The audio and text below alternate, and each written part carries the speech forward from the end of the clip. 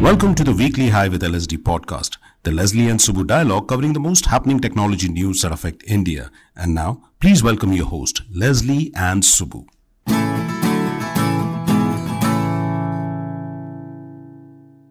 Hello, friends. Greetings and wish you welcome back onto this show and wish you a very happy new year. Hope 2021 is good to all of us. I would also like to welcome Kashyap Kompela, our guest for this week, the first episode of this year. Kashyap Kompela is the founder and CEO of consultancy firm RPA to AI. As the word suggests, it's robotic process automation to artificial intelligence. But of course, he is an advisor and a consultant to companies on digital transformation. And of course, we have Subbu with us.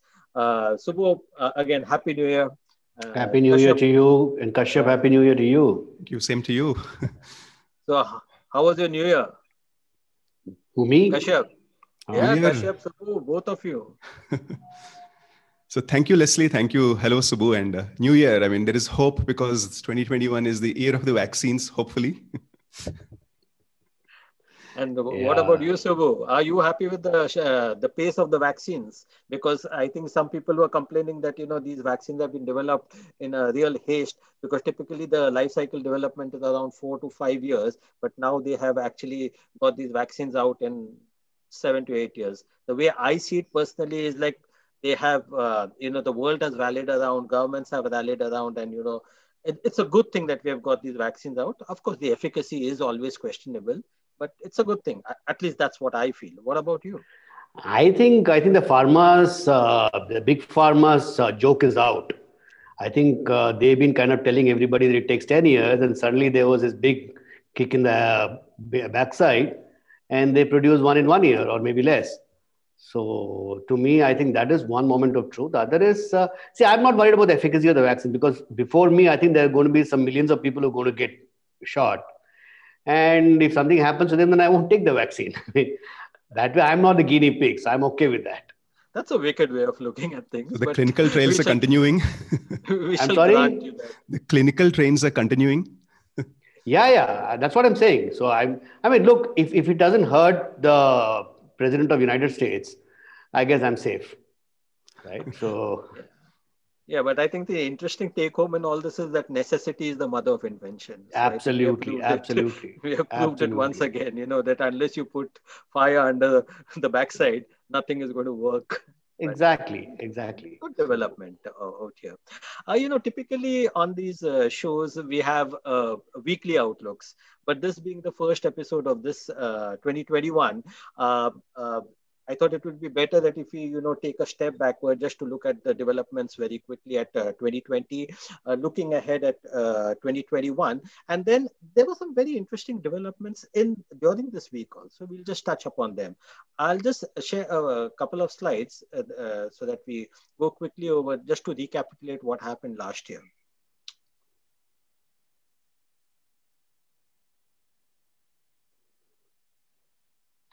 So if you see, here are the things that very quickly, these are the kind of 7 trends that I have listed. Work from home, which we all know, digital payments bloom, the sharper focus on ethical AI because of Timnit Gebru, that entire episode that took place. H-1B visas came under scanner last year.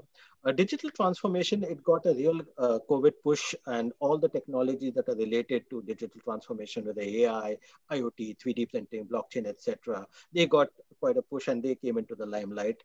Governments began punishing the big tech. We had those lovely cases out there where you had 38 cases against Google.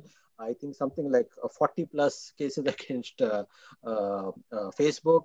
And just in October 2020, you had a 449-page report against Facebook, Apple, Amazon, and Google.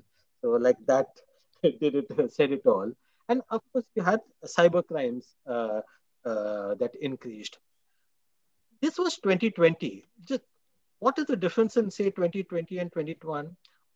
This is just my take basically on this, that work from home is here to stay with a few tweaks.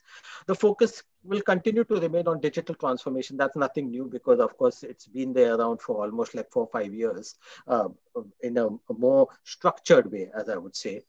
Digital payments again will continue to bloom. RBI has already come out with this digital payment index, which we can talk about a little later. Cases will continue against big tech. So for the simple reason that now the suits have been filed, so of course there'll be a continuation. They will continue for years, I guess. There'll be a sharper focus on ethical AI for the simple reason that everybody is talking about that we need to rid ourselves about as far as the bias in AI is concerned, and Kashyap is an expert in that field, so I'm sure Kashyap will come up with his own thoughts on that.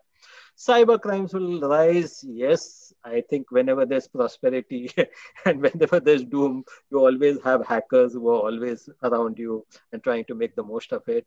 And I don't think we'll get much respect from the H-1B visas, regardless of whether it's going to be Biden or it's going to be the Trump administration, because Trump administration already has dropped a bombshell saying that it has extended it to March 31st. Yeah. But I guess on the 20th, since Biden will be taking over, we won't have much to do with that. So that will be an interesting thing.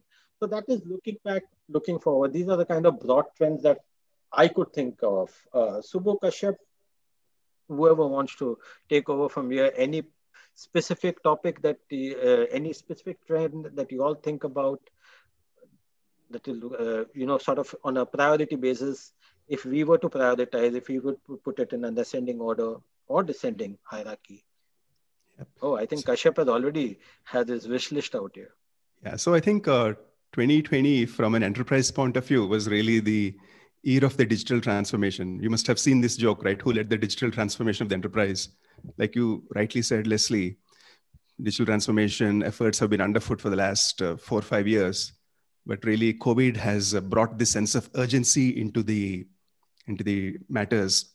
So what's going to be interesting is how much of the new changed behaviors, both from consumers and companies, we will see as the pandemic winds down. So that's going to be an interesting thing, and it will drive a lot of behavior as well. I like it. You have personified COVID. Literally given it a face. So I think you had similar idea, thoughts about, I think you had written a piece also about this whole CXOs looking at it very, I think from CMOs. From your slide, the one thing that strikes me is that the 3 key words in 2021 is essentially going to be present, continuous, tense. And all 3 words are important. Okay. It is, a change, hopefully welcome change from 2020. It will be continuous. So nothing dramatic is going to happen in that sense. We're not going to see any major tectonic moves in the world of IT. And all of us are anyway on our toes, and we'll continue to be tense, because you never know. Now, I think the one thing that's very clear is that you don't know what's out there tomorrow morning. Okay, so I think companies, enterprises are going to be preparing for, the BCP in a completely different way, as against the way they were, earlier treating BCP as, something that hits you from a natural calamity kind of a thing. Now it's going to be a very unnatural calamity, and it's going to hit super fast. And the level of disruption that it may cause will be dramatically more than what, a COVID has done in 2020. And I think Bill Gates has referred to that. And I think we have to be prepared for that. From the digital transformation side, yes, I think that the buyer is shifted. It is no longer the CIO, CTO. And, few years ago, I remember the CIO community used to become extremely despondent about this fact that, the power, that the buying power that they earlier used to exercise is kind of, shifting away. But in that sense, I think COVID has done a good thing. It has now recircled everything back to the CIO. Because today, whatever you do, whether it's logistics, whether it's marketing, finance, collaboration, communication, you need that bloke out there to make sure that things are running without any hiccup. Okay, whether it's cloud, whether it's virtualization, whether it is choosing which security solution to go for, right? You need a bloke out there, right? Just as the functional heads have become tech savvy, okay, I think the CIO is now going to have to become business savvy. I don't think he has a choice, right?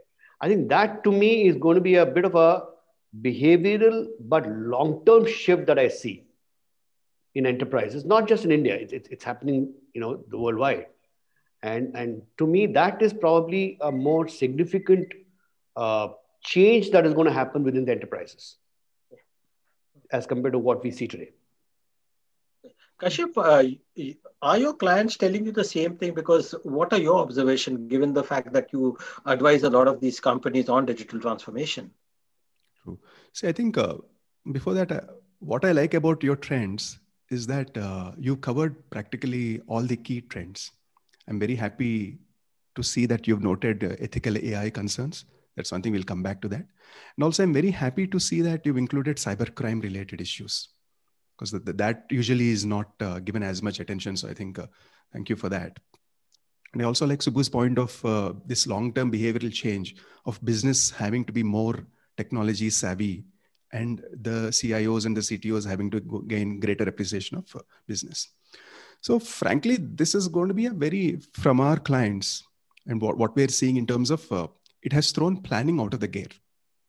There is also the risk of overreacting, and there is also the risk of fighting last year's battles. So I want to share my screen and show a framework to think about this thing. This is not mine, but this is by a Yale professor called Nicholas Christakis, who's written a book called Apollo's Arrow. It's just released.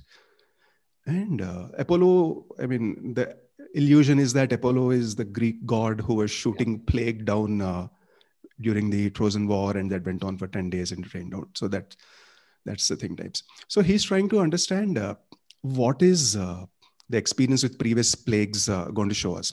Obviously, it's a different world. This is a modern world. All of the previous pandemics happened. Medicine was not there, technology was not there, etc. So he wants us to think in terms of 3 periods from a recovery point of view. There is the immediate pandemic period, which we are right now in. So in that sense, almost all of us are in a hold pattern.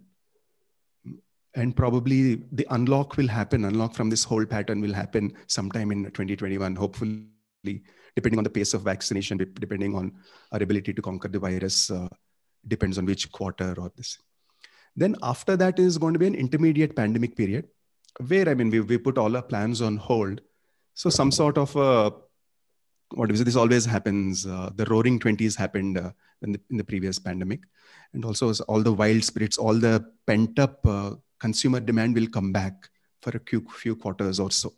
So how much of that will last into the post-pandemic period? No doubt about it. There are going to be some lasting changes. Some behavior has changed clearly in terms of how we teach, education, medicine, and a whole bunch of stuff. So how all of that is going to be changed.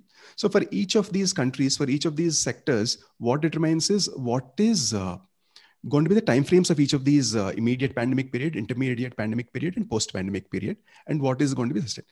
So frankly, what we are telling clients, particularly small and medium business clients, is nobody knows for sure.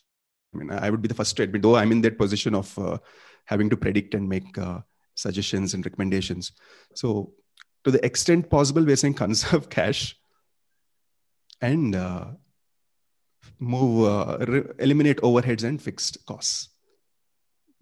So what is happening is, but at the same time, we advise some of the largest organizations, and for them, this becomes a great opportunity. Cash is really king. And you've seen that happening. Some of the larger players are really muscling in and gaining market share and mind share, etc., in different sectors in India. So there's an opportunity for the fat cats to become even richer, the rich get richer. But for the smaller players and other players, it makes a lot of sense to be prudent and conserve cash and keep an eye on things. So that's my take. Kashyap, one of the I actually like this framework. It really, it allows us to put all our experiences, and our the way we are looking at in some kind of a structured format. But the problem that I have, is that at least in India, I see that the large corporates have two different buckets of expenditure. They have a capex, okay, and they have a revenue expenditure, so to speak. The guys who have cash, right, they are spending money on capex because now capex is cheap. You can have bargain based pricing, all right. You can actually go and acquire because there is a distress all around, right? So that is one aspect which I completely understand. The problem that I don't really get is that when it comes to revenue expenditure, working capital, the big companies are behaving like the small companies. Okay. Instead of spending the way they ought to be spending, right? They are also conserving cash, which affects the small companies on a downstream basis. So I was giving the example last episode of a very large conglomerate. We decided that it is going to cut expenses by 30%. And all that they did was, move their payables from 30 days to 75 days. They achieved the target. The CFO was happy. But it created havoc. Downstream, yeah. Downstream, Yeah. right? Now, one thing that we have to accept is that the role of government in terms of, cash management is not really that high. Yes, the finance minister has talked about 20 lakh crore and all of us are still trying to figure out where the 20 lakh crore is. And okay, so that's a different debate. But at an operational level, especially when you are in the intermediate pandemic period, right? This is going to be a very, very key, either it could be an accelerator or it could actually be the death knell for a lot of small and medium businesses who will not be alive to see the post-pandemic period. Correct. I agree with you because in a crisis, what we've thought is faced with any danger, there are going to be two classic responses, flight or fight. But the third thing is also freeze. Exactly. That's exactly what's happening. Exactly what's happening. And the what I find is, though I'm no great fan of, the public sector banks and, things of that nature, the guys who've actually been playing the role that was mandated is the public sector banks. The private sector banks have behaved like the way they normally behave. Conserve cash, keep paying homilies, but don't give money, right? But the public sector banks have been proactive. I know of banks which have anticipated the Supreme Court judgment on interest, mm-hmm. and they've actually credited their customers with the money. The private sector banks have actually done it kicking and screaming. After the Supreme Court gave a deadline of 1 month, they did that, whereas the public sector banks were much more proactive. So this is, and to me, this is a very, very disturbing trend that we are seeing. So people tell us that, look at the United States and the way they are going to recover back and boom back and all that stuff. I say, yeah, but look at the United States from a behavioral perspective. See, this is a classic case of a prisoner's dilemma. Subbu and Kashyap, both of you, I think now you'll have just, I think we have gone into the area of macroeconomics. So let's get back to a little of the tech part of it, because macroeconomics is too broad and beyond the scope of this particular discussion. We'll talk of a related topic, so that makes both of you happy also and makes me happy also and the audience also. So let's talk about digital payments, because that's a related kind of topic. Now, if I look at the digital payments stuff, here is what RBI, so this is RBI has come out with a digital payment index. Okay. And the aim is basically to measure cashless transaction growth in India. If we look at the periodicity, this is on a semi-annual basis from March 2021. Of course, the lag is about 4 months. There are 5 parameters and they have been assigned weights. Performance has got 45%, enablers 25%, The supply side infrastructure is 15%. Demand side infrastructure is 10%. I mistakenly put it as 15%. I'll change that to, so that's 10%. And consumer centric is 5%. Now, I do not know why consumer centric is only 5%. So that's something that we could probably look at. I mean, I thought that the weightage for consumer centricity should have been a little higher. But if you look at UPI transactions as of December 2020, it's 4.16 lakh crore. I think some 223 crore transactions took place in December 2020. So this is the state of digital payments in India. And as an aside, of course, we all know that Bitcoin has cost $30,000. But the interesting part, which you were, I mean, in the previous episode, both Subbu and myself, we had discussed this particular aspect of digital payments, that if digital payments are such an important part of the entire ecosystem, why cap it at only 30% for each player? So that's something that probably, if you, have you tracked it closely? Do you find it interesting that RBI has come up to this index? Do you think it's going to make a difference? Yeah, I think I'm very happy, first of all, that India is sort of one of the leading lights in digital payments. We have a lot of practices, best practices in terms which other countries can hopefully learn from. And our payments infrastructure, not from a digital point of view, but for other things also is. There are still frictions, but one of the more advanced things. And the opportunity for financial inclusion because of digital payments is quite high. So a lot of positives.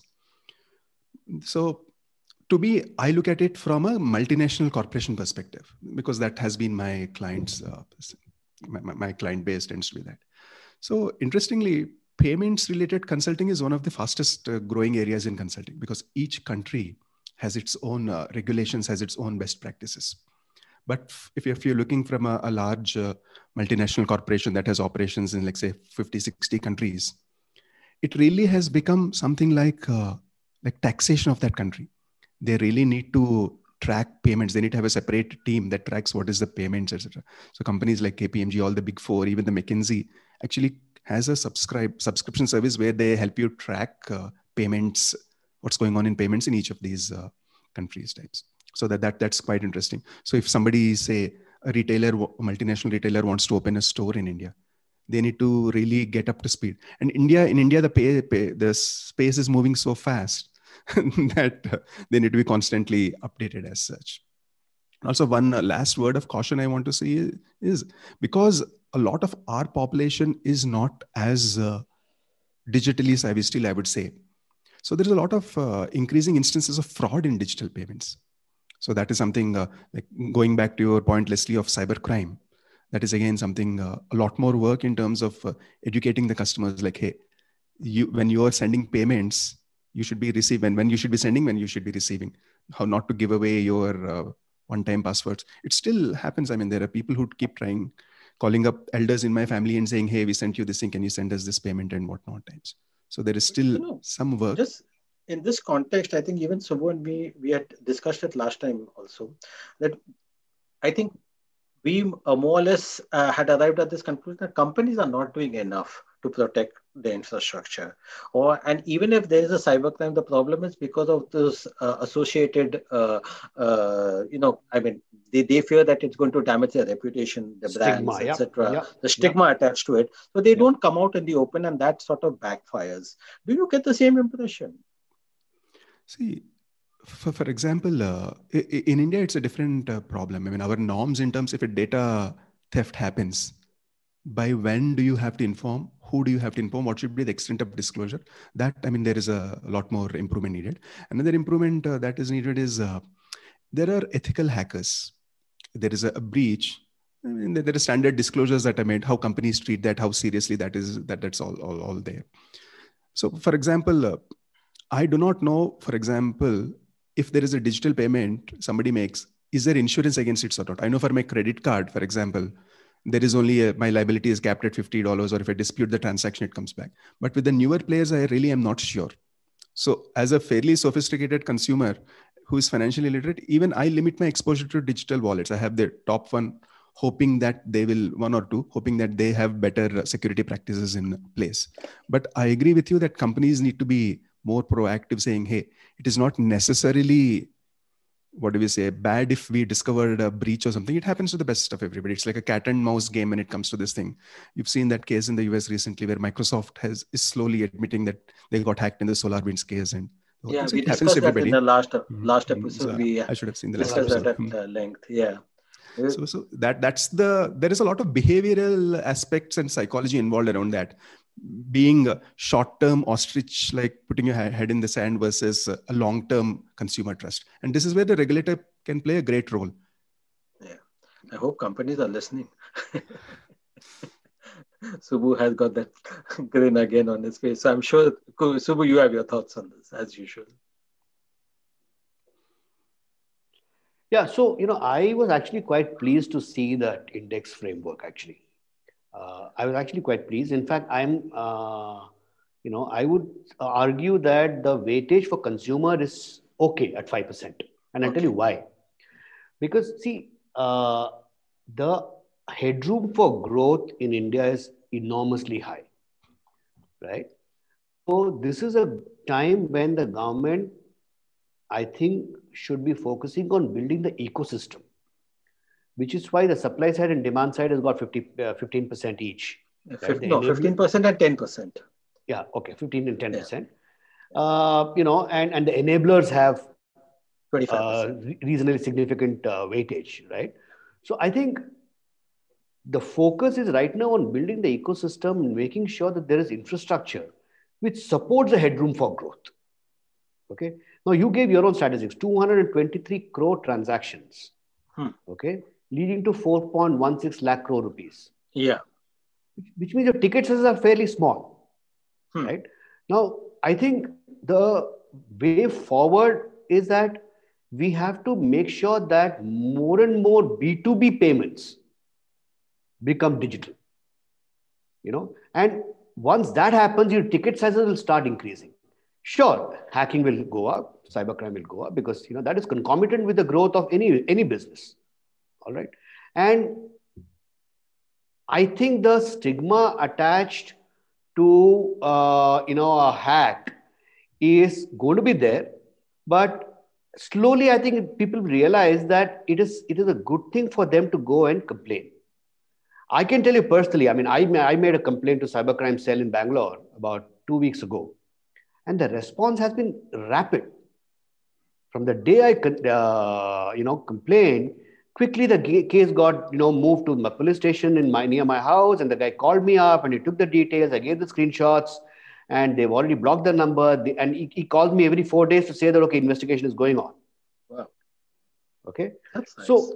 So I think on the payment side, yes, we can argue about this 30% limit and all that stuff, but I think the government's focus on digital payments is pretty much in line with what ought to be, and they're being fairly proactive in this case.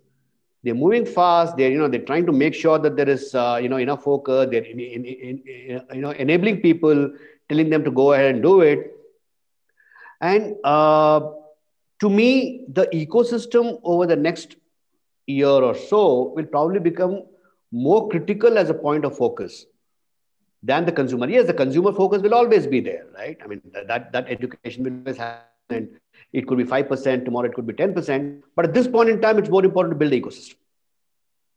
Yeah, I think the real take home here is that UPI has been a clear game changer. I don't think there are any two opinions on that. So I think there will be, of course, as we all acknowledge, that there will be a few hiccups, but that's part and process of the entire growth that we're going to see over the period of time. Yeah. Now let's segue into the other aspect of digital transformation, something that is close to the heart of Kashyap, AI in ethics. So, Kashyap, your thoughts. A lot has been happening in that field.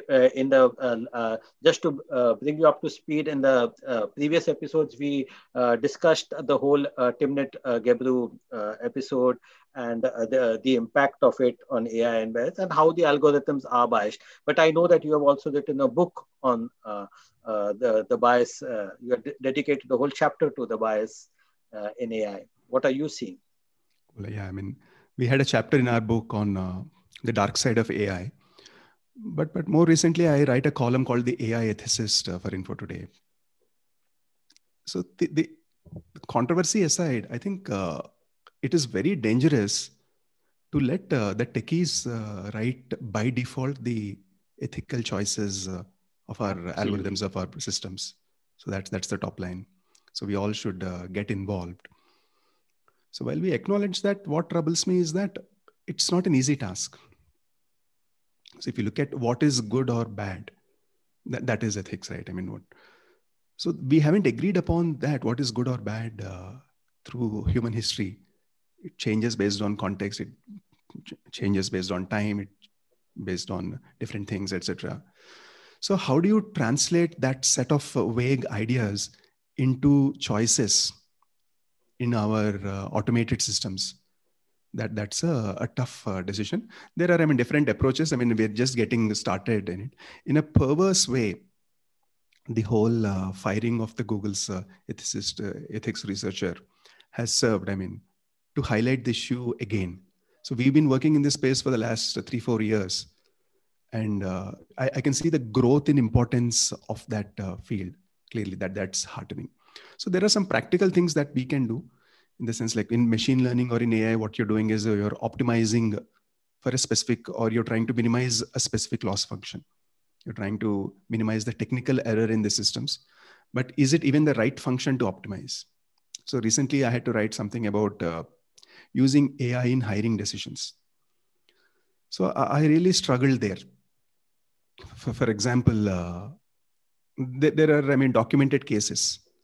An ad is not shown to prospective candidates based on their age, for example, because that's what the constitution of an employee is like. So there is ageism creeping in without people thinking about it. So how do you correct for that? Or there is gender bias that creeps into hiring algorithms. So that is one thing.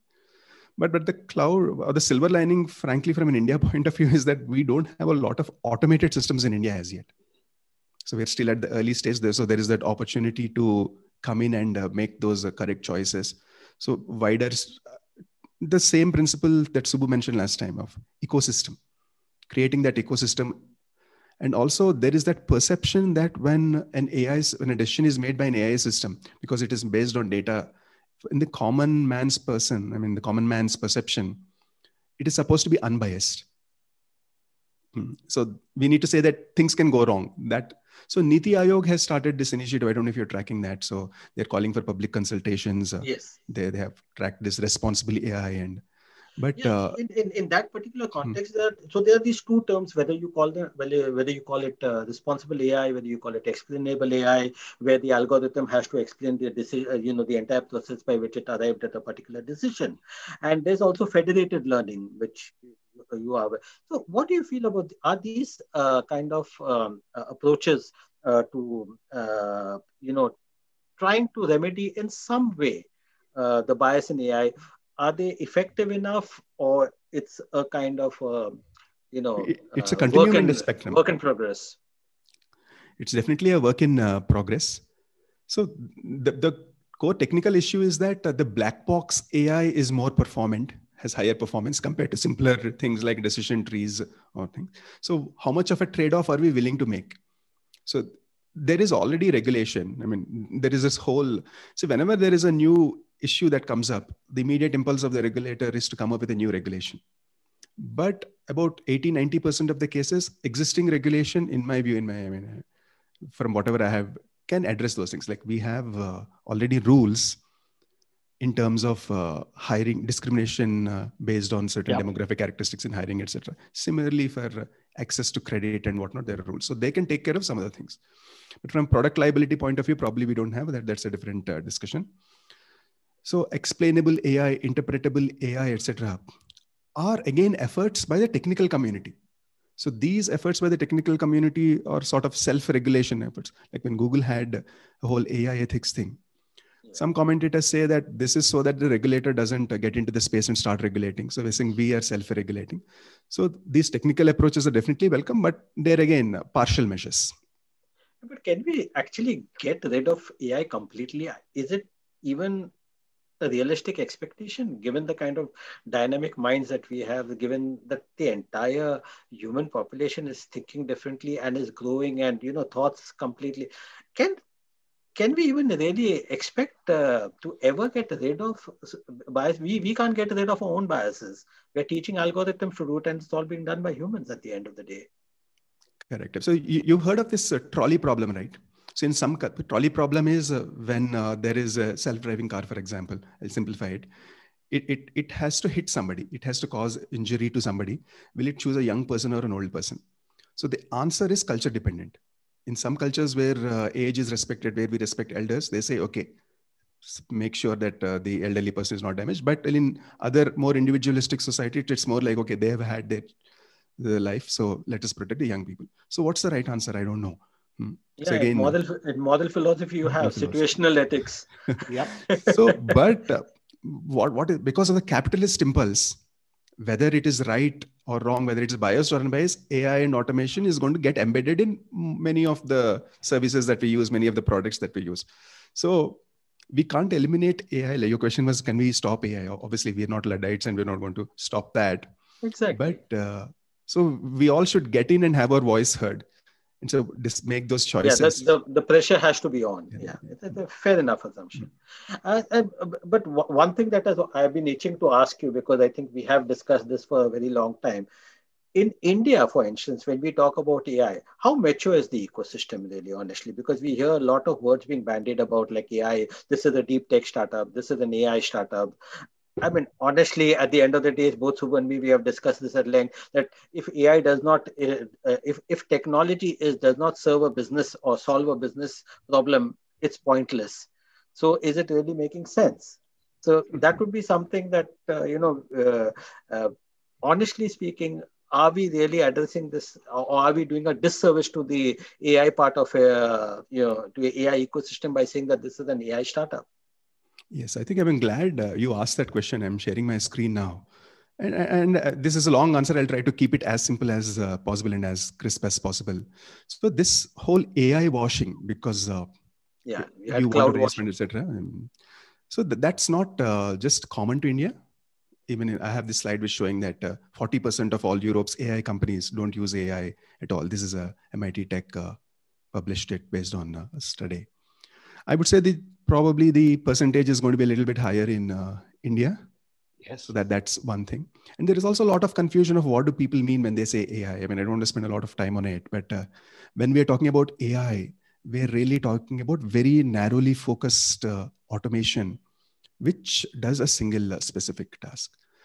So whenever we read or we hear something in the media or the press, there is artificial learning, which is like a very wide set of tools and technologies.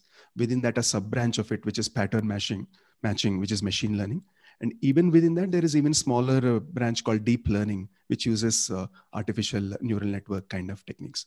So 99% of the cases, when we say AI, we are referring to deep learning, which has made tremendous progress in the last 5 to 10 years, 5 to 8 years. And that's more because of the games like AlphaGo and all that kind of stuff that we... Correct. That's because of the computing power. And so MIT and BCG, MIT Sloan Management Review and BCG have been doing a survey for the last 4 or 5 years to ask the questions in terms of... So a lot of companies, if you see the data on the slide out here, in 2020, 71% have said that we understand how AI... By AI, they're talking about deep learning here. So that's why I said the context. We understand how it can generate, 71% said. And about 60% said that they have a strategy for AI. And again, 57% said that they are piloting or have deployed AI solutions. And these are, pretty large organizations who understand the challenges of AI, what it takes to involve. Not like, but only 10 to 11% say that they're seeing any significant benefits in AI. So please, point number one, I'll tie these up, but that's point number one. And then what has happened? 2020 has been the year of COVID. And as you see here, a lot of the companies have cut down their deep learning positions. This data bears that out. Of course, the number of job postings have come down across the board, but deep learning, and this is the first time that it has happened in this field for the last 10 years. There has been a 20 to 25% dip in hiring positions. So businesses, only 10% of the businesses that have invested heavily in AI are seeing business. There is a corresponding dip in the job postings. Then if you look at the amount that is being invested, we've seen a 15% reduction in the number of deals and about 15 to 10% reduction in funding till, I don't have the data for the full year, but till the half of the year. So that's again a change. So if you take all of these things together, what is it showing? There is a tempering of expectations about AI. Yeah. People are realizing, people have understood. See, I'm not saying that there hasn't been any progress in AI. I mean, that would be wrong to say that. In the field of deep learning, we clearly have understood, I mean, tremendous leaps and gains have been made. But as with any new technology, people are tempering their expectations and understanding what it can do, what it cannot do. So in India, to come back to your question, the situation is, we are slightly a little behind on the curve. So we are still in the going up of the hype phase. But in 2021, I see, and this is really good for the ecosystem, because with a mature ecosystem, when people really understand what investments we need to make, what benefits we can get, that is how progress will be made. I hope that answers the question. Yeah, because I think another important issue is out here. If we do not see these, if you do not see the expectations match the kind of hype that has been created around AI, it will actually be a disservice from the point of view that we may actually end up having an AI winter once again. Like 60 years back, AI did not succeed initially. It's a 60-year-old technology. And it is very well documented that it was a kind of an AI winter. This time it may be a mild kind of AI winter, nevertheless. I hope we don't, create a situation where we do that kind of stuff. Subbu, any thoughts? No, I'm quite, I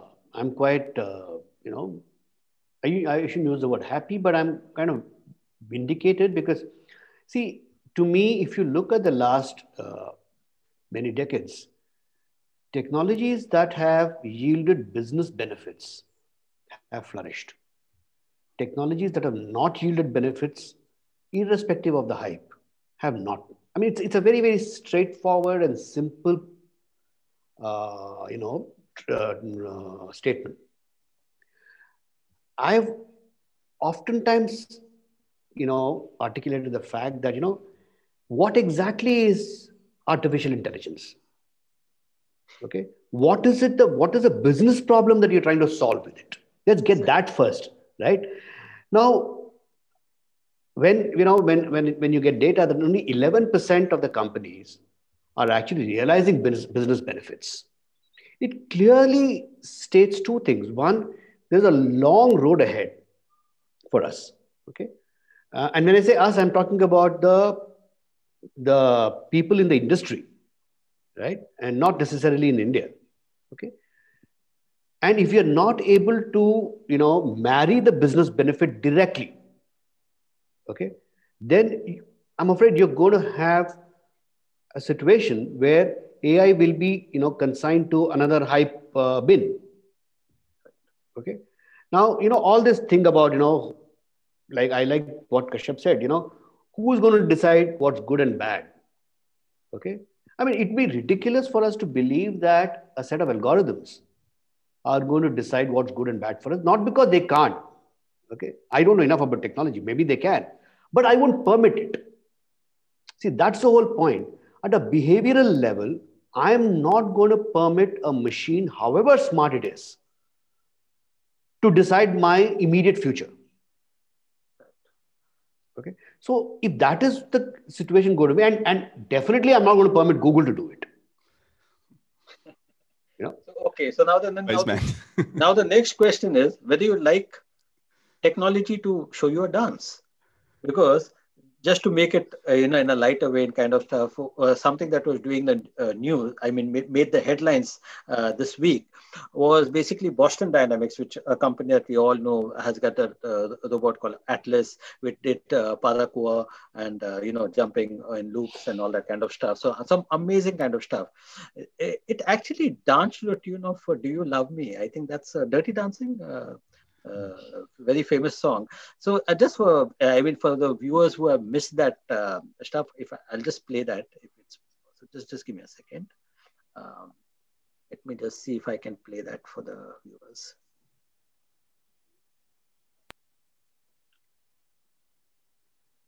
Oh, one second. I'm not sure whether I shared.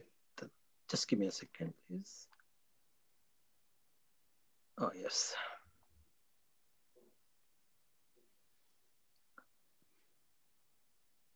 Cause I couldn't dance. You didn't even want me around. And now I'm back to let you know I can really shake them down.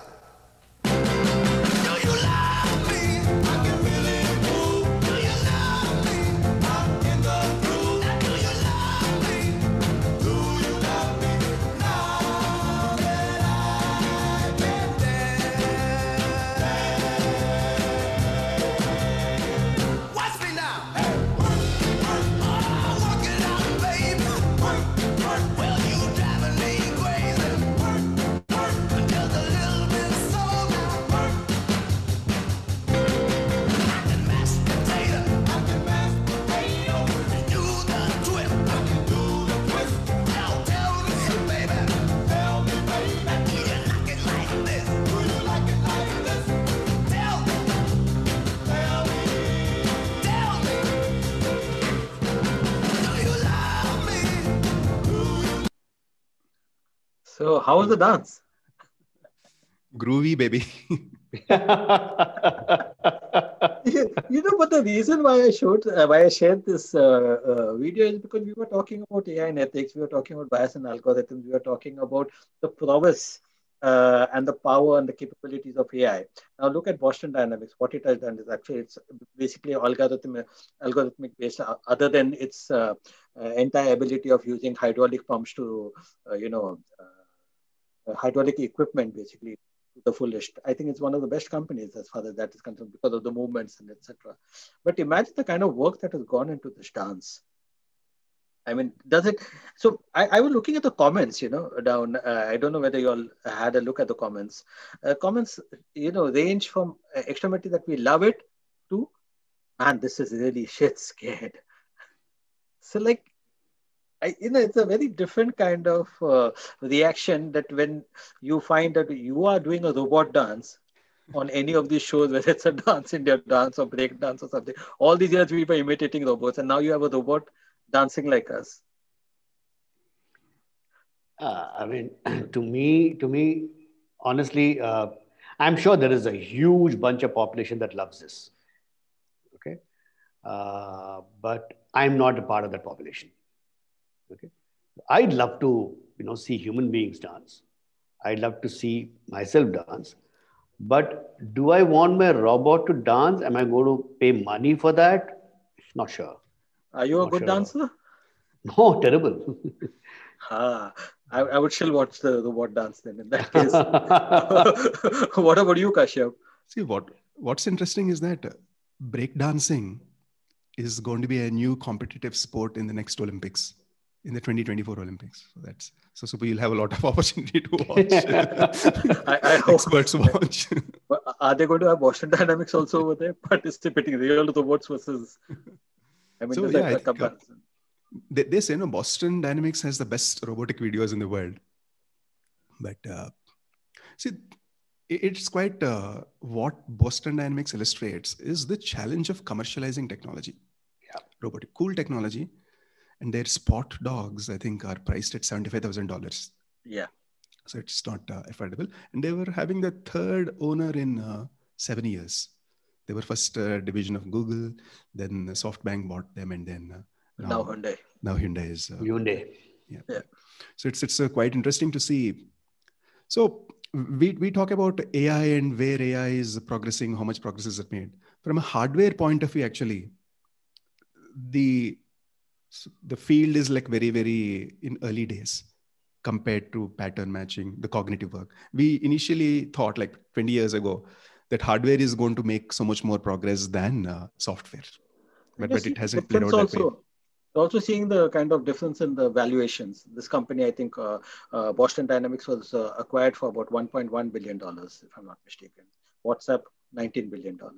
If you look at the way people perceive software versus hardware. So grasping technology is one of the hottest areas right now, because if that is solved, a lot more of the tactile kind of stuff and all that. Yeah, that's true. That's true. Just some before we wind up, two things that I would like to highlight. Are you all seeing any kind of traction that's happening in the Make in India kind of movement, and the government's entire thrust on Make in India? The only reason that I asked is because you had the Winstron case, the Apple fiasco that took place over here with the labor force. Is that good messaging, or is that again one of those signs that you'll see, okay, fine, we'll grow up? See, from a public relations point of view, obviously it's a bad egg on our Make in India initiative.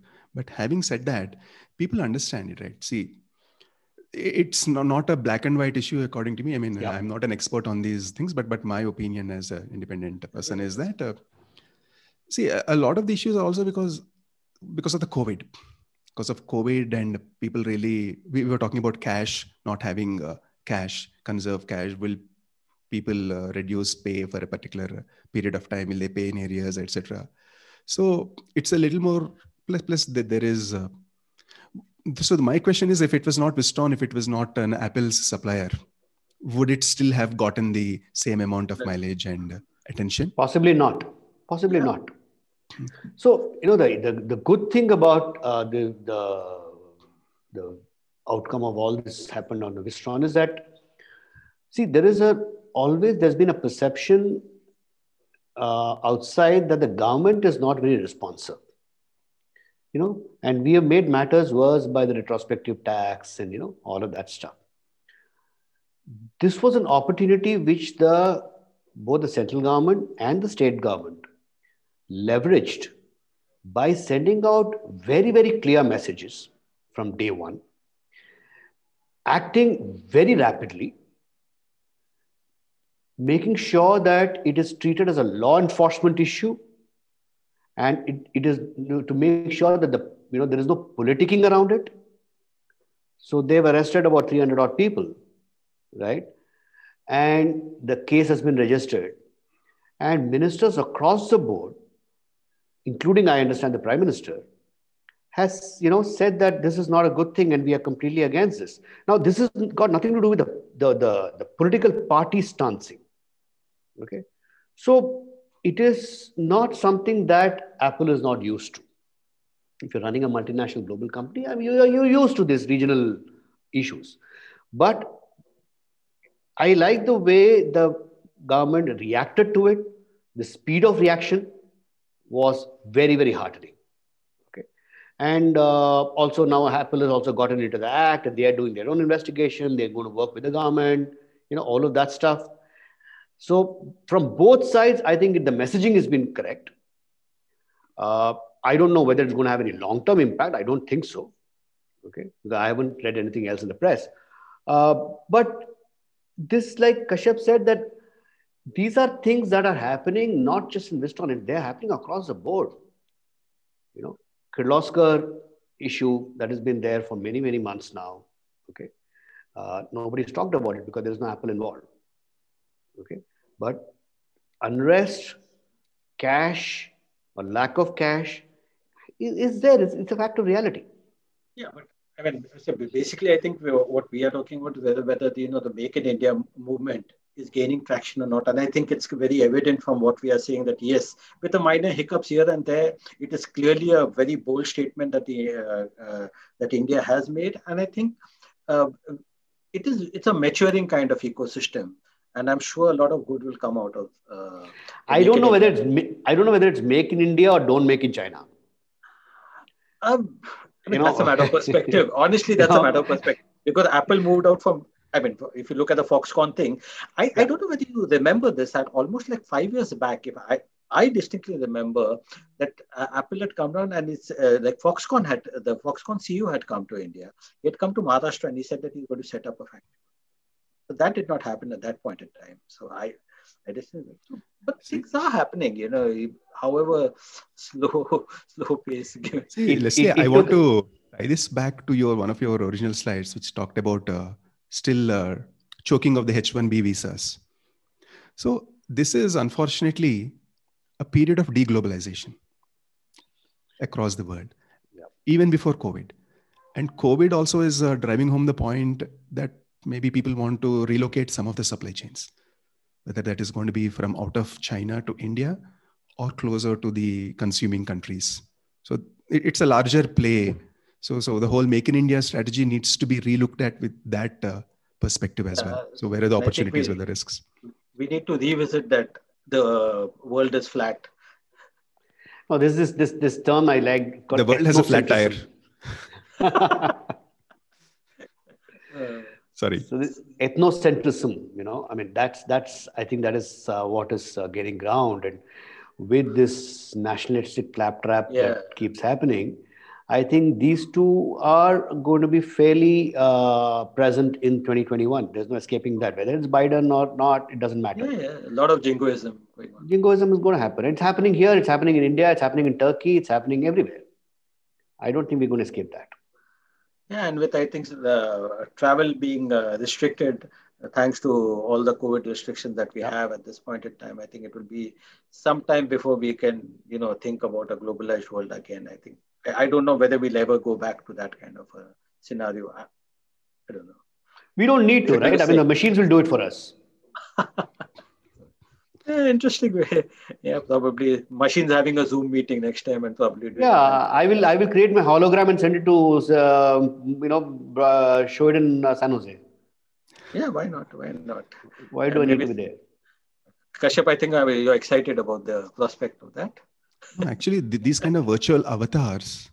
So there was an AI company called Loom.ai, which got bought over recently. Yes. Because they were exactly doing the same kind of thing that Subbu plans to do. So video gamers are ahead. I had interviewed the CEO of that company, so I know it. Very interesting work that they did with the 3D avatars, basically. Yeah, but then we had Second Life also, if you remember. We did. There's so much. I mean, Second Life was there now. Probably entire worlds got immersed in Second Life. People were immersed. There were divorces that took place in Second Life and in real life also. So it was a whole different world. I mean, it was too ahead of its time, perhaps. We had GeoCities, Subbu. Remember GeoCities? Second Life. When that there was a company which funded a Second Life initiative. I don't want to name the group. And they had committed roughly about 150 crores. Wow. They lost all of it. At that time. Wow. Okay. And these are all sobering truths that we must keep in mind. Because if you look at the IT industry, then, the industry has got more of these corpses than the success stories. So friends, I guess we've had a very good discussion out here. We covered a range of topics.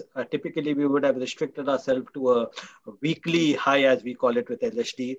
But this time we expanded the scope of the thing because it's 2021. So looking back, looking forward, we did that. Hope you liked our insights. And if you even want to contradict us, please like and subscribe to this channel, share your thoughts, and if you want to participate on the show, please drop us an email. Wish you once again a very happy 2021. Stay safe, stay merry, stay out. Thank you. Bye. Thank you. Thanks, Kashyap. Thanks, Kashyap.